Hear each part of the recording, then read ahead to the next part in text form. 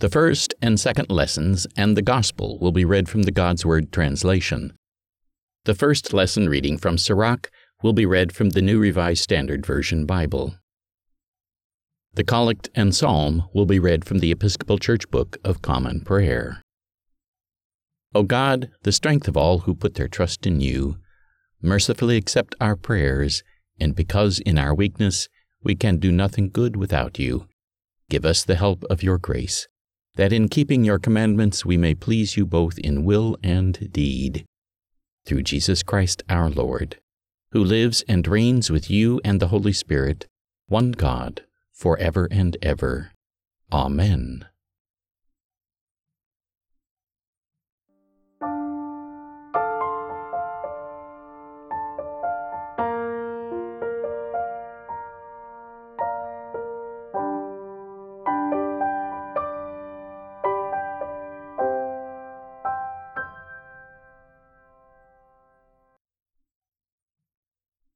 The first lesson is from Deuteronomy chapter 30, verses 15 through 20. Today I offer you life and prosperity, or death and destruction. This is what I'm commanding you today. Love the Lord your God, follow His directions, and obey His commands, laws, and rules. Then you will live, your population will increase, and the Lord your God will bless you in the land that you're about to enter and take possession of. But your hearts might turn away, and you might not listen. You might be tempted to bow down to other gods and worship them. If you do, I tell you today that you will certainly be destroyed. You will not live for a long time in the land that you're going to take possession of when you cross the Jordan River.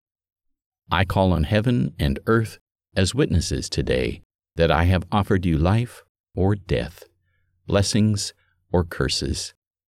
Choose life, that you and your descendants will live. Love the Lord your God, obey Him, and be loyal to Him.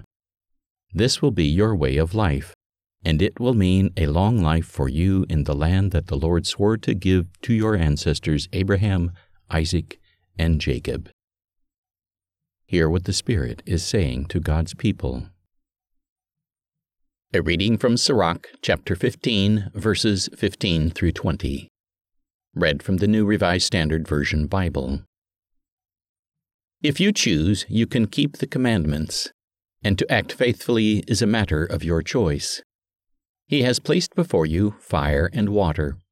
Stretch out your hand for whichever you choose. Before each person are life and death, and whichever one chooses will be given. For great is the wisdom of the Lord. He is mighty in power and sees everything. His eyes are on those who fear Him, and He knows every human action. He has not commanded anyone to be ungodly, and He has not given anyone permission to sin. Hear what the Spirit is saying to God's people.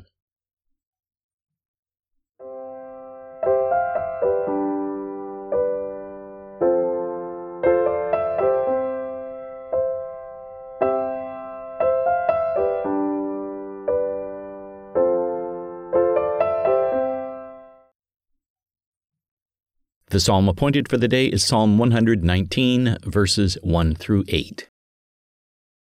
Happy are they whose way is blameless, who walk in the law of the Lord. Happy are they who observe His decrees and seek Him with all their hearts, who never do any wrong, but always walk in His ways. You laid down your commandments, that we should fully keep them. Oh, that my ways were so direct that I might keep your statutes. Then I should not be put to shame when I regard all your commandments. I will thank you with an unfeigned heart when I have learned your righteous judgments. I will keep your statutes. Do not utterly forsake me.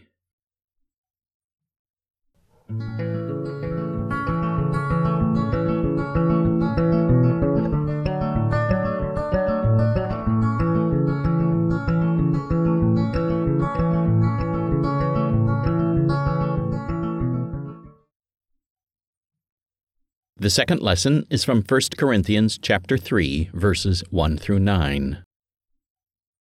Brothers and sisters, I couldn't talk to you as spiritual people, but as people still influenced by your corrupt nature. You were infants in your faith in Christ. I gave you milk to drink. I didn't give you solid food because you weren't ready for it. Even now, you aren't ready for it because you're still influenced by your corrupt nature. When you are jealous and quarrel among yourselves, aren't you influenced by your corrupt nature and living by human standards? When some of you say, I follow Paul, and others say, I follow Apollos, aren't you acting like sinful humans? Who is Apollos? Who is Paul? They are servants who helped you come to faith. Each did what the Lord gave him to do. I planted, and Apollos watered, but God made it grow. So neither the one who plants nor the one who waters is important, because only God makes it grow.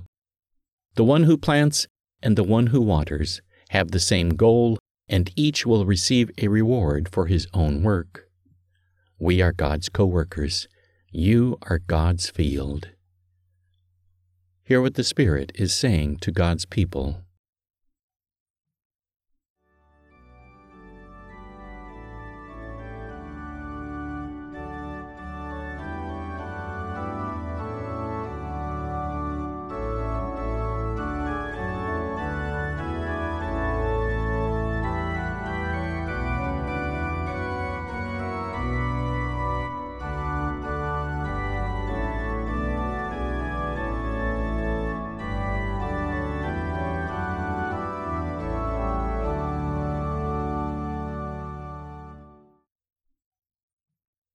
The Gospel is from Matthew chapter 5, verses 21 to 37. You have heard that it was said to your ancestors, never murder. Whoever murders will answer for it in court. But I can guarantee that whoever is angry with another believer will answer for it in court. Whoever calls another believer an insulting name will answer for it in the highest court. Whoever calls another believer a fool will answer for it in hellfire. So if you are offering your gift at the altar and remember there that another believer has something against you, leave your gift at the altar. First go away and make peace with that person. Then come back and offer your gift. Make peace quickly with your opponent while you are on the way to court with him. Otherwise, he will hand you over to the judge. Then the judge will hand you over to an officer who will throw you into prison. I can guarantee this truth. You will never get out until you pay every penny of your fine. You have heard that it was said, never commit adultery. But I can guarantee that whoever looks with lust at a woman has already committed adultery in his heart. So if your right eye causes you to sin, tear it out and throw it away. It is better for you to lose a part of your body than to have all of it thrown into hell. And if your right hand leads you to sin, cut it off and throw it away. It is better for you to lose a part of your body than to have all of it go into hell. It has also been said, whoever divorces his wife must give her a written notice. But I can guarantee that any man who divorces his wife for any reason other than unfaithfulness makes her look as though she has committed adultery. Whoever marries a woman divorced in this way makes himself look as though he has committed adultery. You have heard that it was said to your ancestors, never break your oath, but give to the Lord what you swore in an oath to give him. But I tell you, don't swear an oath at all. Don't swear an oath by heaven, which is God's throne, or by the earth, which is his footstool, or by Jerusalem, which is the city of the great King. And don't swear an oath by your head. After all, you cannot make one hair black or white. Simply say yes or no. Anything more than that comes from the evil one. The Gospel of the Lord.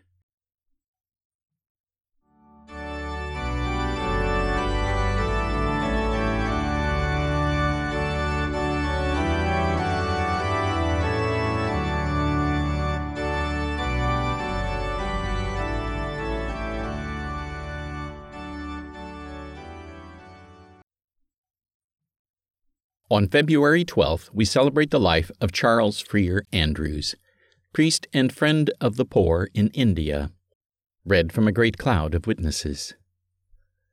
Affectionately called Christ's faithful apostle by his friend the Mahatma Gandhi, Charles Freer Andrews dedicated his life's work to relief and justice for the oppressed and poor in India and around the globe. Born in Birmingham, England in 1871, he converted to the Church of England while studying at Cambridge and was ordained a priest in 1897. An active member of the Christian Social Union since his college days, Andrews was inspired by the cause of social justice throughout the British Empire, particularly in India. In 1904, he joined the Cambridge Brotherhood in India and began to teach philosophy at St. Stephen's College, Delhi. His Indian students and colleagues, with whom he had grown close, referred to him as Dinabandhu, or friend of the poor. Andrews openly criticized the racist mistreatment of the Indian people by British officials, and in 1913 he successfully mediated a cotton workers' strike in Madras, which had the potential to become violent. He traveled to South Africa to help the Indians there in their dispute with the government, and it was then that he met a young lawyer named Mohandas Gandhi. Andrews was impressed with Gandhi's teaching of nonviolence and with his knowledge of the Christian faith, and helped him establish an ashram, or Indian hermitage, devoted to the practice of peace. In 1915, Andrews helped convince Gandhi to return to England with him. He also aided Gandhi in his efforts to negotiate matters of Indian autonomy with the British government. Andrews' work also took him to Fiji, where he advocated for indentured Indian workers and for the rights of oppressed sugar workers. He eventually returned to England, where he continued to teach about social justice and radical discipleship until his death in 1940. Let us pray. Gracious God, you called Charles Freer Andrews to show forth your salvation to the poor. By your Holy Spirit, inspire in us a tender concern, a passionate justice, and an active love for all people, that there may be one body and one Spirit in Jesus Christ, our Savior, who with you and the same Spirit lives and reigns one God, now and forever. Amen.